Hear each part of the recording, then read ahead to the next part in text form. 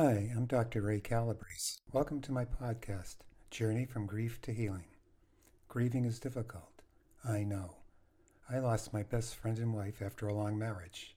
In this series of podcasts that are based on my grieving journey and in my book, Walking Through Darkness, that is available on Amazon, you'll discover what you are experiencing physically and emotionally is normal.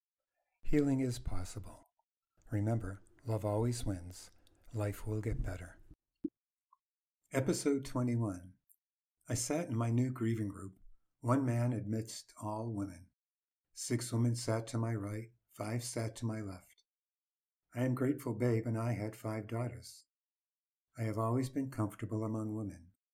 I promised myself to listen. I reminded myself to only speak when asked. I listened to the facilitator, also a woman. She asked us to share our stories.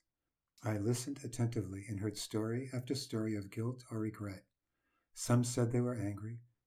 Some cried inconsolably. Some fidgeted. The facilitator said, "We feel better after we voice our feelings." I was among strong women who endured suffering. They went on living and caring for those around them while they grieved. They were aware of their need for help in the grieving process and had the courage to seek it. I listened to a woman tell the story of her husband who died of a heart attack in her arms. She openly cried while speaking. I thought of how strong she was to understand she must grieve. She wanted to be healed. I heard another woman describe how her husband of 54 years died unexpectedly this summer. Chris, who sat next to me, showed me her ring finger. She tattooed the name of her deceased husband, Nick, on it. A tattoo is something I wouldn't do. I knew she was heartbroken.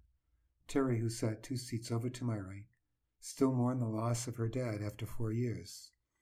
Her sadness was etched all over her face. Her loss, like mine, resided in the deep places of our souls.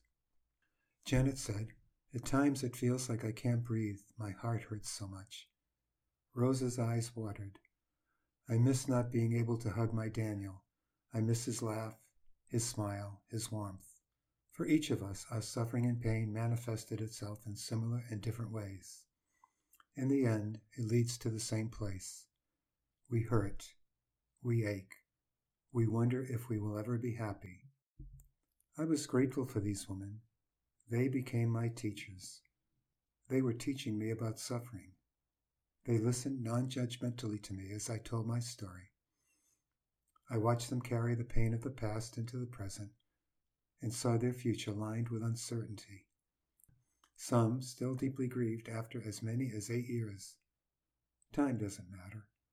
I conclude there is no correlation between time and grieving. These women and I are full-fledged members of the club. We each own a full membership. Em is also a member. Attending this grieving group proved beneficial to me. I heard painful stories that complemented mine. We shared the emptiness in our souls. We shared nagging doubts and questions about life. We came together because we needed to move on. It's normal. I'm normal.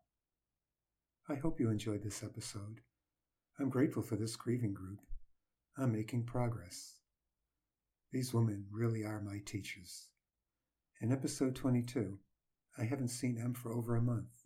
She went to New York to reconnect with her family. We remained in touch mostly through text messages. I'll let her catch up with me on my experience with the grieving group and other parts of my life. Hope you'll join us.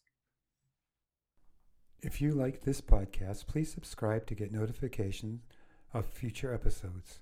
You can also check out my blog, Looking on the Bright Side, at www.dancingalone530.com. It's all positive and uplifting.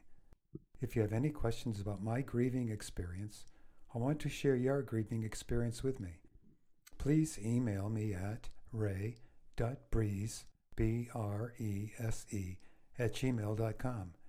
I answer all of my emails. Have a great day, stay strong, and never quit, never give up.